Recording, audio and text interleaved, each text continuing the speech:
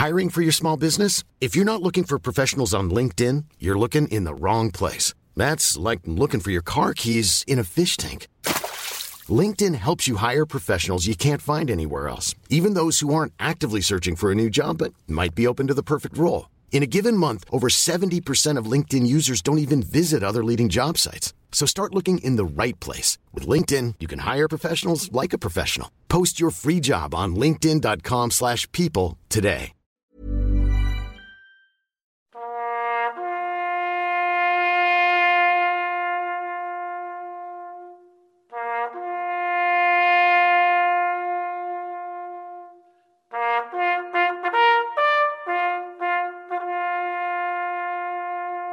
The Great War.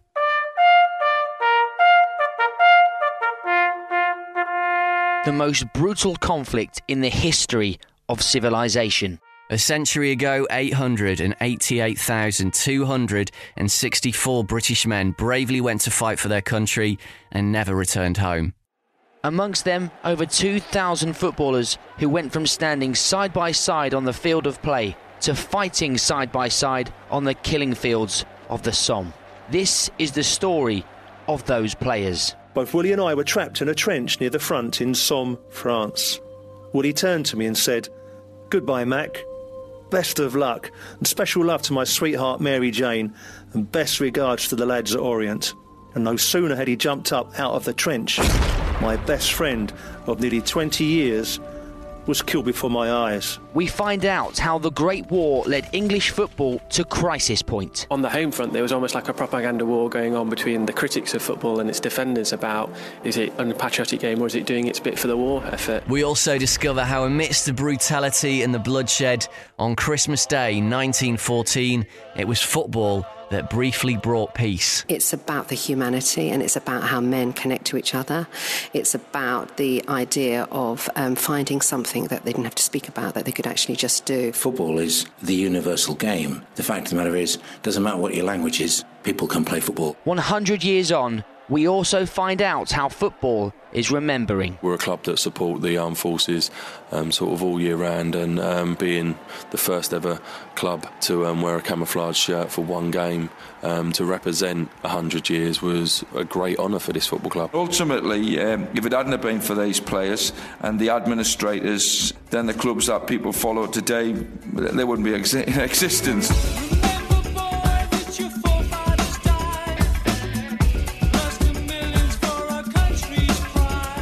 I'm Mark Crossley. And I'm David Cameron Walker. And from the boardroom to the battlefields, from the turnstiles to the trenches, and from the supporters to the Somme, this is the story of football and the Great War.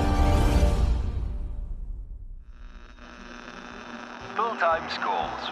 Football League Division 1. Manchester City 4, Bradford City 1. The Wednesday 3, Middlesbrough 1. Tuesday the 1st of September 1914. For football fans across Edwardian England, the best day of the year had arrived. The sun was beating down and anticipation crackled in the air as thousands of men, women and children flocked to Hyde Road in Manchester, the home of Manchester City, and Hillsborough in Sheffield, home of the Wednesday, for the first day of the brand new Football League season. Since its formation back in 1888, the Football League had rapidly been growing in membership and popularity. It was beginning to expand beyond its traditional heart in the Midlands and the North. There were 2 divisions plus the Southern League, and attendances were up. In fact, over 121,000 crammed into Crystal Palace to watch the 1913 FA Cup final played between Aston Villa and Sunderland. Crowds were loud, passionate and increasingly tribal. Football was in the early stages of becoming the all-encompassing presence that we know today. My name is Steve Jenkins. I'm Deputy Chairman of Leyton Orient Supporters Club, and I'm also the author of They Took the Lead. Professional football was really the big thing at the time, as it is now. I suppose it's similar in those days to the way that the Premier League's taken on board in this country. Certainly you didn't have all the internet connections and the message boards and the websites. That's obvious, but The fact that you would have supporters travelling to watch their teams across the country, you know, who would have thought that? You know, to go down to London to watch your lads play in the Smoke, for example, or for the Orient to go to the South Coast as a day out, something special, you know. So the whole idea of professional football really was creating strength, identity with the local community. So, just as today, football was in the blood. It was played in the parks, talked about on the terraces and poured over in the pubs. It was part of the fabric of everyday life. But back in an age before the internet, TV and even radio, how did fans know who the players were? And how famous actually were they? Mark Metcalf is the world's most published author on books about football prior to the Great War. Well, it's true to say that if you'd gone along to a number of grounds, it would be difficult to work out from the opposing side necessarily who players were. What would have assisted you is that the teams lined up in what was the 2-3-5 formation. So 2 full-backs, 3 half-backs and 5 forwards. And if you were playing left winger, you tended to stick in that position throughout the game. It's not entirely the case, but that would be the situation. So that would be of assistance. What wouldn't be of assistance would be the clawing mud, which would be on the players' backs, particularly during the winter, and the fact that there were no numbers on their shirts until the 1930s. So that would have made it difficult. However, there were photographs of players in papers, and papers sold a lot of copies at that time. The real well-known players, however, like Steve Bloomer, Billy Meredith, Crompton of Blackburn Rovers, they would have been known in most places across England. And then Path News came along, and they then started showing the cup finals, and those were in the cinemas. So people, once they started seeing that, they knew who they certainly knew who people were, because everybody saw it. These were big, acknowledged stars of their period. So, how else did the laws of the game differ back in 1914? Well, there were no substitutes, so players continued to play on even when heavily injured. The offside law was a 3-player rule, and goalkeepers had just been banned from handling the ball anywhere inside their own half. Pitches often resembled quagmires, facilities were basic, and most players weren't well paid. Clubs would take their squad of players, or a small squad, because in the main the first team was the first team, the reserves were the reserves. They would take them away for special training. This involved additional training, but the central focus of taking them away was also to keep them off the drink. Working class footballers were prolific drinkers prior to the First World War. Even before the 1914-15 season had got underway, one thing was already assured. It was going to be the most controversial and pivotal season in Football League history. On August the 3rd, Sir Edward Grey addressed the House of Commons. I ask the House, from the point of view of British interests, to consider what may be at stake. A month earlier, following the assassination of Archduke Franz Ferdinand, and after a decade of rising tensions across Europe, disaster struck. Great Britain declared war on Germany on August the 4th, 1914 at 11 p.m. Here's Steve Jenkins again, author of They Took the Lead. They Took the Lead is the story of Clapton Orient's major contribution to the Footballers' Battalion in the Great War. I chose the title They Took the Lead because that's exactly what Clapton Orient did at the time. When the country was in great peril, war had obviously just broken out in August 1914, but professional sport was still taking place. And whilst it was seen as a way of allowing people to get over the stresses of warfare and all the concerns about their families and friends that were over in France, it was thought a good idea that sport should continue in that format. And indeed, that's the way it was for the first few weeks. However, when the casualty figures started coming through and being published in the newspapers, there was a major backlash from the general public, particularly as regards professional football. The hour struck. The ultimatum ran out. Sir Edward Grey pronounced the obituary of peace. Cricket was fortunate because the cricket season had come to an end. Rugby was mainly an amateur sport at the time, therefore the game was curtailed almost immediately, and that left professional football to stand on its own. So when the bad news of all the casualties started coming through, the players were made to feel very uncomfortable. and instead of being cheered, they were actually jeered. Hi, I'm Dave Yates, Bury supporter all my life, and in the past few years I've been writing in connection with my work with the National Football Museum on the history of football. The players at that time, it was the retain and transfer system, and professional footballers had a rolling year's contract, and at the end of the season they were either retained by the club or they were put on the transfer list. So the players had a contractual obligation to the clubs. It was seen that football matches could be a good way for recruitment as young men gathered to watch the local team, that people, the great and the good, would stand up at half-time and start appealing for more young men to join the forces. Oh, it's a lovely war. What do we want with eggs and ham when we got plum and apple jam? We spend the money we earn. Oh, it's a lovely war. Here's Mark Metcalf again. There was a feeling that the war wouldn't last very long. That was very, very prevalent. And then eventually some in the authorities saw football grounds as good locations to recruit people to go off to war. So those were the reasonings behind it. By about, it would have been October, that there was a significant amount of negative press coverage. And in part, I think that was also a class factor came to play in this. Rugby and cricket were distinctly middle class. Football wasn't. Those who played cricket and rugby didn't necessarily rely on their living for this. The lads who played football did do so. Crowds were still significantly going through the gates, and I think that's the reason why football continued at that particular period. Nonetheless, pressure was intensifying. The message to able young men, famously put by Lord Kitchener, was Britain needs you. But football was lagging behind. Alex Jackson is from the National Football Museum. In its own way, we used to talk the propaganda war, the First World War between the British and the Germans.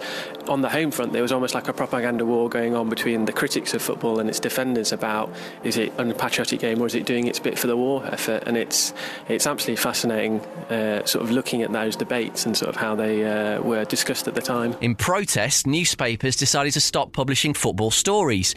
Other than match results, attendances also dropped significantly, edging smaller clubs closer to financial ruin. And well-known public figures such as Sherlock Holmes author Sir Arthur Conan Doyle also publicly criticised the game. There were even calls in Parliament for the Prime Minister to introduce legislation that would stop the season from continuing. So with the arguments rumbling on and the British Army still dwarfed by their German counterparts, football decided to make a stand. Here's Steve Jenkins again. The FA decided to discuss this problem with the War Office to see if they could get professional footballers and the clubs more involved in the war effort. Prior to all this, up in Scotland, there was a similar scenario with Heart of Midlothian getting involved through the local MP, Sir George McRae, who felt exactly the same way and could feel that of all the problems that football was experiencing north of the border. And he had this idea of getting the Hearts team and also many other clubs, including Raith Rovers, Dunfermline, Falkirk and the like, to join up into the local regiment, the 16th Royal Scots.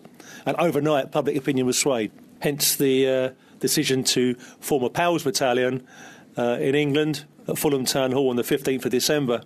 The 17th Middlesex, which became more commonly known as the Footballers Battalion. Addressing the players that night at Fulham Town Hall was the Right Honourable William Joynson Hicks, who in an impassioned speech invited the players to a game of games against one of the finest teams in the world. It worked. By mid-January 1915, the battalion had attracted almost half the volunteers needed to bring it up to full strength, and by the end of March it was complete. One of the first clubs to enlist en masse were Clapton Orient. Captain Henry Wells Holland, the chairman of Clapton Orient at the time, was a military man by background anyway. So when war broke out, it was always his intention to get his lads to do their bit. He was actually involved with the committee at Fulham Town Hall on the 15th of December and was very proactive in encouraging his side to enlist en masse into the Footballers Battalion. So it's no surprise that at that meeting 10 Orient players joined up there and then. And their example led to clubs from around the country to do their bit as well and join up. Hi there, I'm Simon Bauer, work for the communications department for the Football Association. You saw whole sides going away together, and it was quite an obvious thing, I suppose. They needed fit young people with good camaraderie, and where to look would be football. And, that's true to this day as well.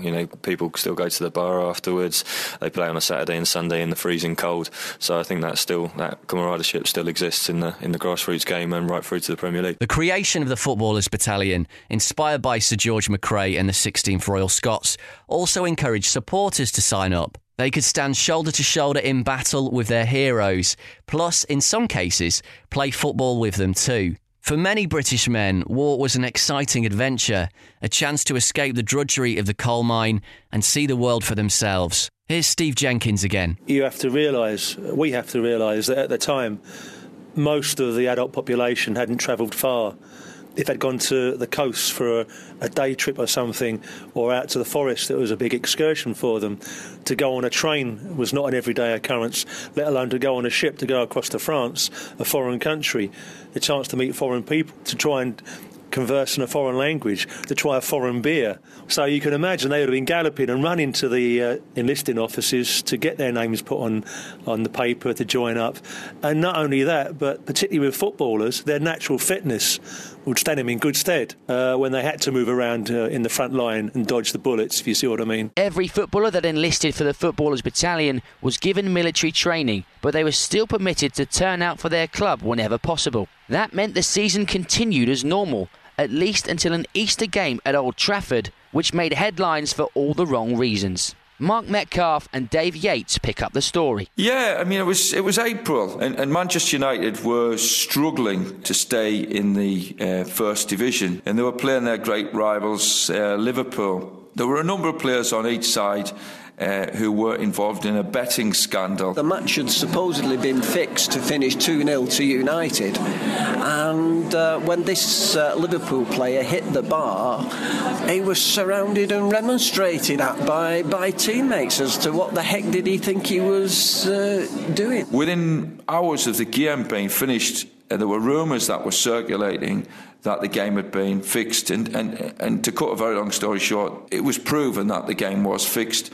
And then 7 players, including some who actually hadn't even played in the game, were suspended sine die, and one of them was Sandy Turnbull. This guy was a United legend. He'd scored the very first goal when United played the first game at Old Trafford. He'd won the FA Cup for them against Bristol City, scoring the only goal of the game. He was a bit of a brusque character, constantly rowing with the directors about how much he was being paid, and he was a bit of a bristly character, but he knew where the goal was. He was brave and he was exceptionally talented, particularly in the air. An all-round good team player, but he also had a bit of an attitude on him, and he was somebody who generally stuck up for himself and for his rights and for the rights of other people. There are some similarities, I would argue, with Wayne Rooney, both the way he played the game and his general demeanour, his attitude. He was a working class lad like Rooney is. He certainly never earned the money that Wayne Rooney acquired. Now football is a pleasant game, played in the sun, played in the rain, and the team that gets me excited, Manchester United. Manchester United. He enrolled in 1916, and originally he was with the Footballers' Battalion, which were formed, but then he joined the East Surrey Regiment. He died on May the 3rd, 1917, when the East Surreys, they stormed a village 10 miles of Arras. He was a brave man on the field, no question about that, and he was clearly a very brave man off it, and subsequently, obviously, that's what cost him his life. Fred Turnbull was the only current Manchester United player to die in the war. All of the players implicated in the match-fixing scandal later had their lifetime bans lifted by the FA in recognition of their service, including Turnbull after his death. At the end of the 1914-15 season, both the Football League and the Southern League announced they were going to suspend their league programmes for the remainder of the war. It led to emotional scenes across the country on the final day of the season as players prepared to join the millions in the mud.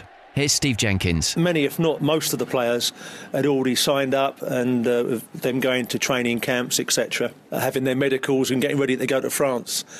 And there was no doubt that this would be the last occasion that the Orient supporters would have to see of their team before they went over to France. And so it was against Leicester Fosse, now Leicester City. A crowd of over 20,000 packed into the Orient Millfields Road ground, and the place was jammed to the rafters as scenes of supporters on the roof of the stands. And this can all be seen on YouTube, by the way. There is footage of this. Very minimal footage, no more than, I suppose, 90 seconds to 2 minutes if we're lucky. But this footage was shown in the theatres in London, and I dare say further afield, to show what football was doing as regards the war effort. The O's were fortunate to win 2-0, and straight after the game, the Orient players got out of their football kit and into uniform, and still, I dare say, sweating profusely, formed up with the rest of the battalion and marched around the pitch, complete the band, to a very emotional farewell before going off to their final training camp with the army before going to France. So with Everton safely crowned as First Division champions, one of the most contentious and controversial seasons in English football history was almost at an end. All that remained was the FA Cup final, now known as the Khaki Cup final. Sheffield United beat Chelsea 3-0 with huge numbers of uniformed soldiers in attendance. Here's Dave Yates again. The Earl of Derby, having presented the cup, made what became now quite a famous speech, where he was saying that now, having played all these games, there's now a sterner game that has to be played, and it was a kind of final bringing down of the curtain on football, and now let's get on with beating the Germans, basically. Aye, shut up, you chap. Here's the Colonel going to speak. My lads, before we set foot in the land of France, I want to say that we are now going to show the world what we are made of. We may have a tough fight, but you know as well as I do that we shall come out on top. Lord Kitchener has told you what he expects of you. Get this, in total 16 million people died during the Great War. Incomprehensible. Amongst them, 213 professional footballers.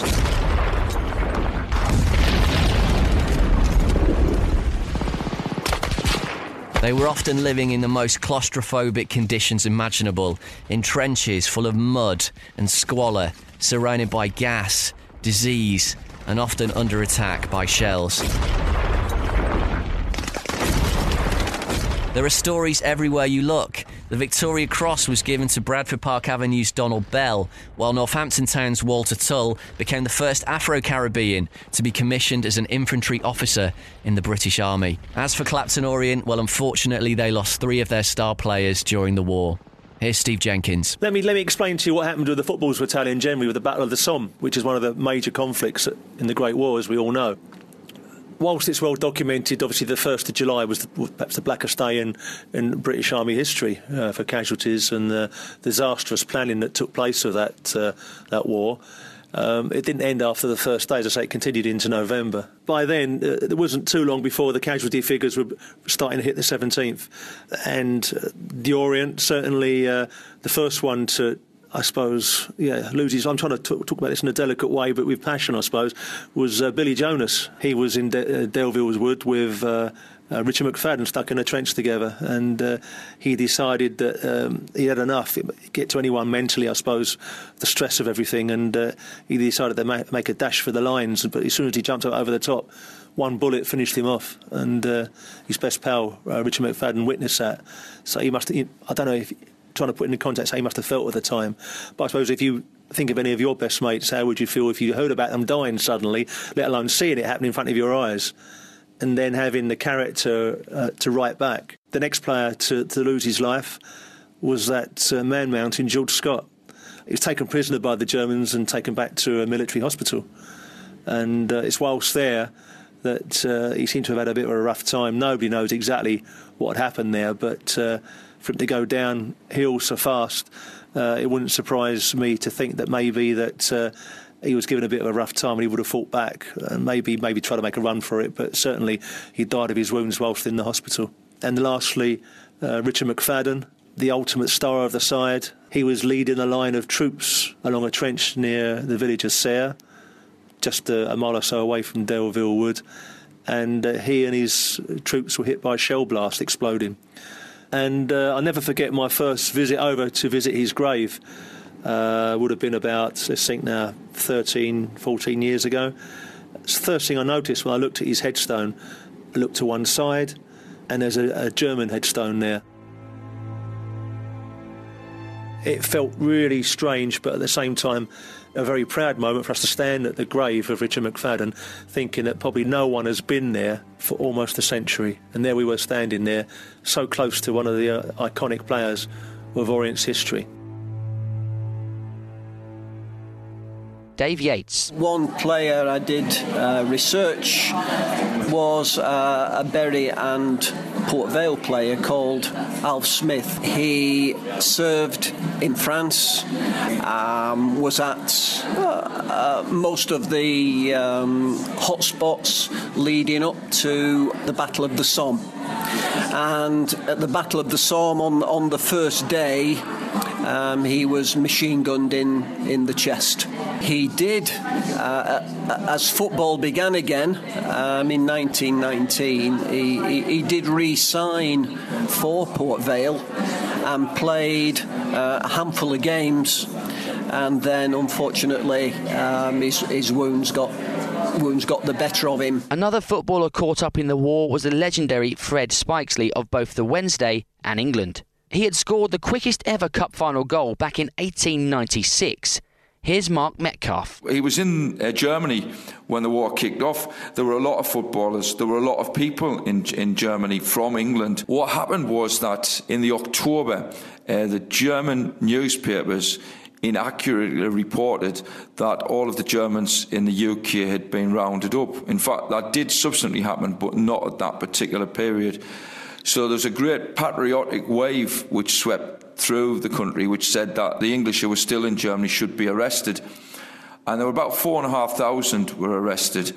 They went to a place called Ruhleben prison of war camp. The English consul who'd been in Nuremberg, he was pleading with the man to allow Fred to leave. That was having absolutely none of it. You know, you're fit, you're going to need to stay here.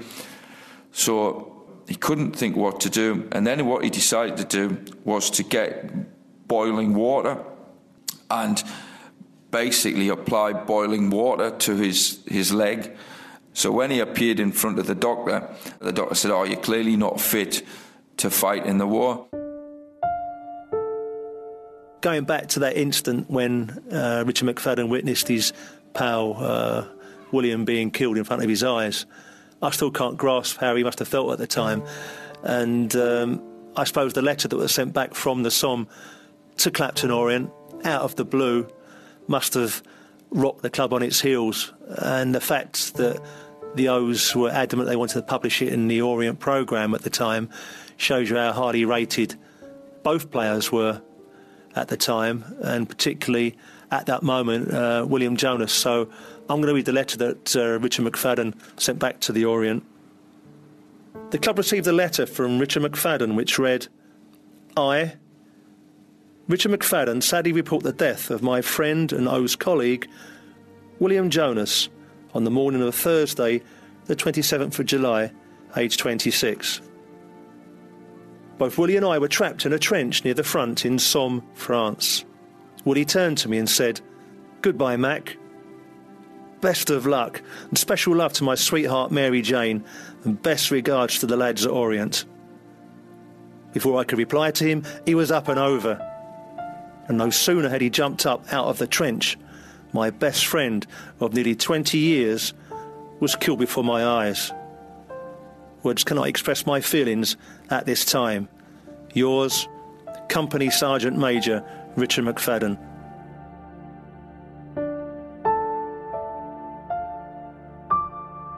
You're listening to Football and the Great War from We Are Going Up.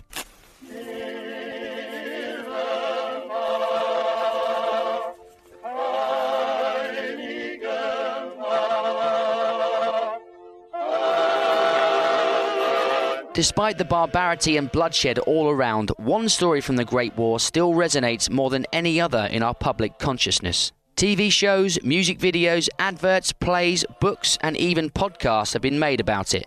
It's still argued about by historians to this day.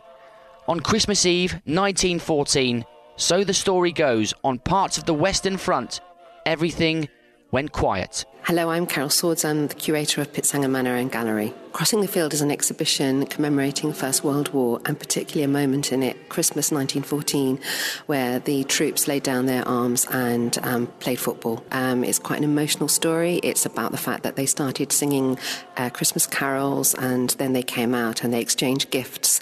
And the most extraordinary part of it all is they organised football matches between the two sides. It's actually quite bleak, the First World War. When you look at how many people died in the Battle of the Somme, 56,000 in one day. I was looking for something of humanity in it, and when I realised that the truce had taken place, the fact that there was this laying down of arms and the fact that they did play football, and not being a football fan, it was quite revelationary to me, and I realised that it's about the humanity and it's about how men connect to each other. It's about the idea of finding something that they didn't have to speak about, that they could actually just do. And I've actually sort of realised through doing the exhibition sort of the passion that football invites. Open now at the National Football Museum in Manchester is a new exhibition called The Greater Game. Here's Alex Jackson again. It's very interesting, the myth and reality that's sort of grown up over the last 100 years. In some senses, the myth has sort of come where there's been football matches, they've been very organised, there's like a formal scores and things like that. What is probably more likely to have happened, and which we do have some evidence for in a wonderful diary written from the time, is after the initial exchanges of gifts and trying a bit of sort of pidgin English or German with each other, that tin cans, or in this case from the diary, there's a little rubber. It refers to a little rubber ball being produced, and naturally a game took place. My name is Bob Gamble, and I'm responsible for commemorative activity at the Royal British Legion. This isn't necessarily something that the historians would necessarily buy into, but my personal view is, having spent quite a bit of time in the army myself, is that it's worth remembering that the guys that were in each set of trenches, they weren't voting for war. They were there. They were a consequence of political decisions.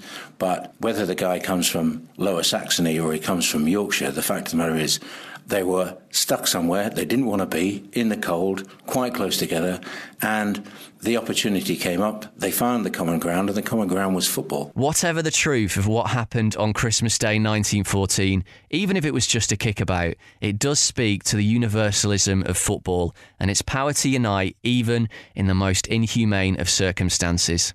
This year, the FA, together with the Premier League and the Football League, and in partnership with the British Council, launched a series of programmes and events under the title Football Remembers. They included a charity match played between the British and German armies at Aldershot, watched by Sir Bobby Charlton, and joint team photos at games across the country. Here's Simon Bauer from the FA again. The response that we've had from it is incredible, and that's from grassroots clubs, from under 7 teams right through to the Premier League. And it's gone across all the world, because the Foreign Office, they've sent out instructions to embassies from El Salvador to New York. All of them have been getting involved, so it's been quite an incredible thing. So definitely check out footballremembers.com if you have a second to. It's great to see that people picked up on it so early, and it wasn't just a case of people had seen the Premier League teams doing it, let's do that. There was a lot of communication from the FA side to the grassroots leagues, and also the players at junior level to get involved in this initiative. Other initiatives, one of the main ones, which was British Council and the FA came together, was to send out, it was around 30,000 education packs, which had stories of World War I troops and how they got by really in the trenches. And one of the things that came from that was asking the pupils to design a memorial, which would eventually be displayed at the National Memorial Arboretum. We had the Duke of Cambridge and Theo Walcott judging the the drawings that were sent in by the children, and eventually whittled down. And a pupil from Newcastle called Spencer Turner, he was chosen, and now it's on display at the National Memorial Arboretum. It was unveiled on Friday, the 12th of December, and the Duke himself was there to unveil it, along with Roy Hodgson, Greg Dyke, and the Sports Minister Helen Grant. Whether or not you fully believe the story of the Christmas truce, the Great War was certainly a real watershed moment in the development of football, both at home and overseas. In August 1917, a tournament was launched in the northeast of England called the Munitionettes Cup. It was the first real significant breakthrough in women's football. Here's Alex Jackson. Women's football had been played before the First World War, but very sporadically and not on a sort of great scale. But what you have during the war is a lot more women sort of working in factories, coming together, and they're looking to have the recreation like their male colleagues, who often go off and have their own football teams or recreational clubs, and the women take up football, and it becomes quite a popular movement. And it also links in. It's not just for women workers to have a rest from working the long hours. It's also often used to raise money for various different war charities, raising funds for comfort funds for soldiers or POW funds, a whole range. And so in their own way, the women are doing their bit as well by playing sport and also helping the war effort. The war introduced football to new countries and cultures, and it became a mass spectator sport overseas. However, when football resumed after the war in 1919, it wasn't all plain sailing. Here's football historian Mark Metcalf again. Clearly the clubs had lost some of their players. Many had given their lives. Others were badly injured. Some clubs had their stadiums damaged as well. Many clubs, because they didn't have any income, were in serious financial problems. But the Football League also was expanded after the war.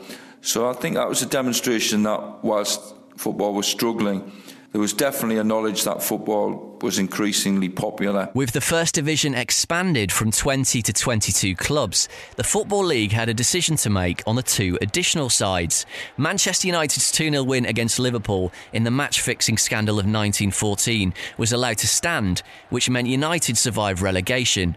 However, as Mark explains, it had a knock-on effect. It was agreed that relegated Chelsea should remain in the league.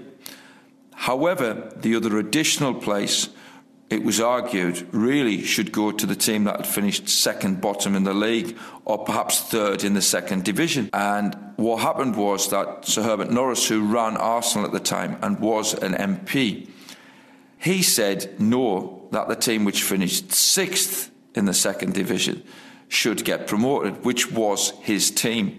Now, football had taken quite a bit of stick over the failure to deal adequately with the Manchester United situation. And Norris, behind closed doors, basically said, look, you've allowed Man United to get away with it. If you don't promote us, then I'm going to lift the lid on serious financial and political corruption within the FA and within the Football League. So what happened was Arsenal were in sixth place, were allowed to go up. It's my contention, and my Arsenal friends dispute this, that all of the subsequent trophies Arsenal have won, which is in fact all of the trophies they ever won, should be knocked back. But it's not a popular view. 100 years on from the start of the Great War, football and football fans are paying their respects in ever-increasing numbers. Steve Jenkins is the author of They Took the Lead. It's amazing now that there's a football corner on the song. We've got the Football League Memorial, we've got the Orient Memorial, and then we've got the 16th Rolls Scott Memorial, where obviously the Scottish clubs are remembered. It is hard these days because although you can see the scars in the countryside still where many of the trenches were, the countryside's green rather than brown. At the time of the Battle of the Somme in particular, although it started on the 1st of July, it dragged on until November, and by that time the countryside was a quagmire. There's reports of many of the soldiers that were fighting here disappearing, not just from shell blasts, but from drowning and disappearing under the liquid mud. But you go over there now, the countryside's very, very similar to Devon. You can still hear the songbirds twittering in the background, as they did before 7:30 on the 1st of July 1916. The footballers who served in the Great War are also being commemorated back at home, in schools as part of the Football Remembers campaign, plus also in museums and art galleries. Alex Jackson is from the National Football Museum in Manchester. The Great Game is our temporary exhibition about football and the First World War, and we started planning this probably about a year and a half ago, and it's a Heritage and Lottery funded project. And what we're doing is telling the story of football throughout the First World War, both at the front and at home, and looking at how it impacted on the lives of both players and fans. What's been really fascinating is looking at team photographs and medals and realising, well, actually this guy played in, say, the 1920s, but he's went through the First World War, and you start uncovering these stories behind guys who achieved so much. We got a whole wonderful section about players who came back from the war and were winning England caps and FA Cup medals in the 20s, and there's three of them. Samuel Wadsworth came back and he was rejected by his club Blackburn Rovers. Tom Wilson, who also played with them at Huddersfield, he came back and was rejected by Sunderland. Sunderland also rejected another young player from their reserves called Jimmy Seed, who'd been gassed, and they thought he was unfit, wasn't able to play, and he went to play for England. He captained Sheffield Wednesday to 2 back-to-back titles, and so it's really you start trying to put these new stories to objects you already have. But at the same time, what's really wonderful is people with the centenary are looking at their own family history, and we've had families come in and loan us some really wonderful items, and it's just amazing what just people sometimes bring in. There's some absolutely fantastic stuff. Carol Swords is curator of the Crossing the Field exhibition at the Pitsanger Manor and Gallery in London. The exhibition is divided into two. On one side of the gallery you have an exploration and examination about what the First World War meant, what it meant then and what it means now, and about how artists are interpreting that. They're contemporary artists and they're looking at a historical occasion. And then on the other side of the gallery you actually have the whole of the football memorabilia, the images, the photographs and the sculptures of the stadiums. Jürgen's work are of football matches that take place in small towns, villages, on the sides of graveyards, next to water reservoirs, and they're all about ordinary people with not tens of thousands of followers, but just 10 people playing matches. And I think it's actually set in small towns all over Belgium, but it could equally be England or anywhere else in the world for that matter. Our public relate to them very well because obviously they're extremely accessible images, and there's something about the passion for football even in these small towns. Back in November, Millwall became the first English club to play in Army-style colours when they wore a special camouflage kit for their home game against Brentford at the New Den. All proceeds were donated to Headley Court in Surrey to help injured troops. Hi, my name's Stuart Locke. I'm head of retail at Millwall Football Club. I think we like to be different, and what we wanted to bring out of this is a sense of togetherness.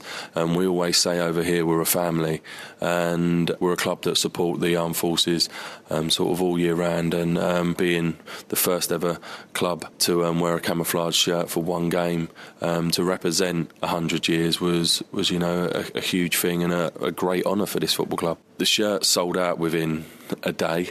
We only first ordered 1,500 shirts, which we could have actually doubled the sales. As I say, little did we know the impact that we would have, not only on what we would call our Millwall family, the footballing world. Bob Gamble is responsible for commemorative activity at the Royal British Legion. Sport is an integral part of training. It teaches team spirit, and it's about activity and working together and all of those things.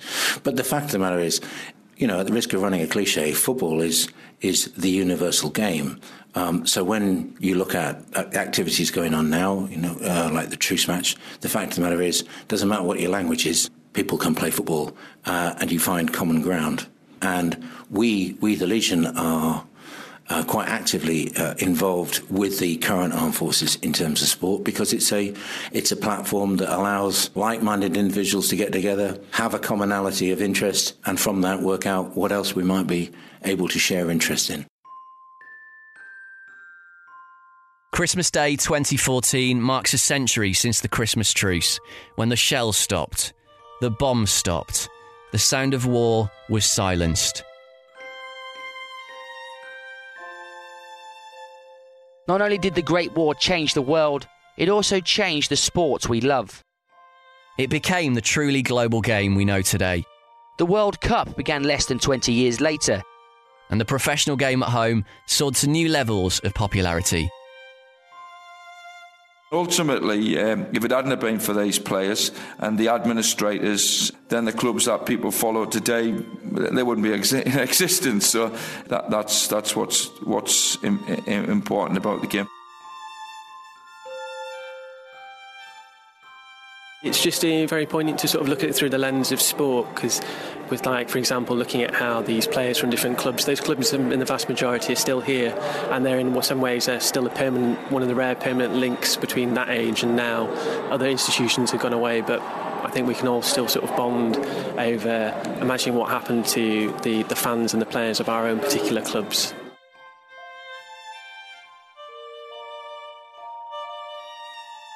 Looking back and to see what was experienced, it certainly wasn't a nice place on the Western Front in those trenches. So we're very privileged to look back that those people did fight to have what we have today.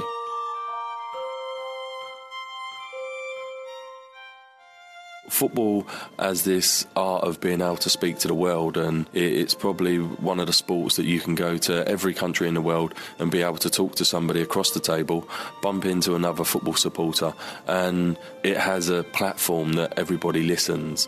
And to be part of the sort of silence that we had here, the minute silence, and not even hear a pin drop, it just shows the respect.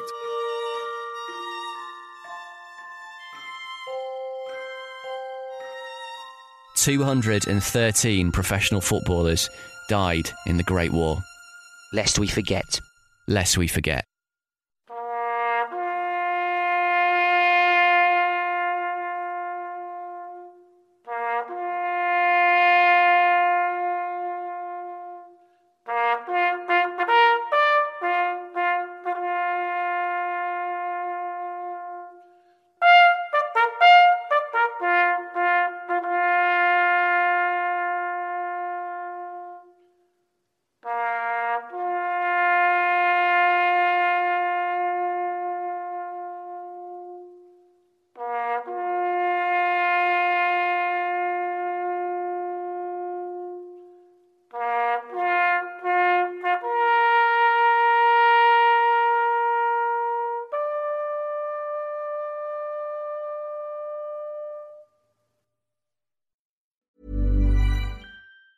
Mom deserves the best, and there's no better place to shop for Mother's Day than Whole Foods Market. They're your destination for unbeatable savings, from premium gifts to show-stopping flowers and irresistible desserts. Start by saving 33% with Prime on all body care and candles. Then get a 15-stem bunch of tulips for just $9.99 each with Prime. Round out Mom's menu with festive rosé, irresistible berry chantilly cake, and more special treats. Come celebrate Mother's Day at Whole Foods Market.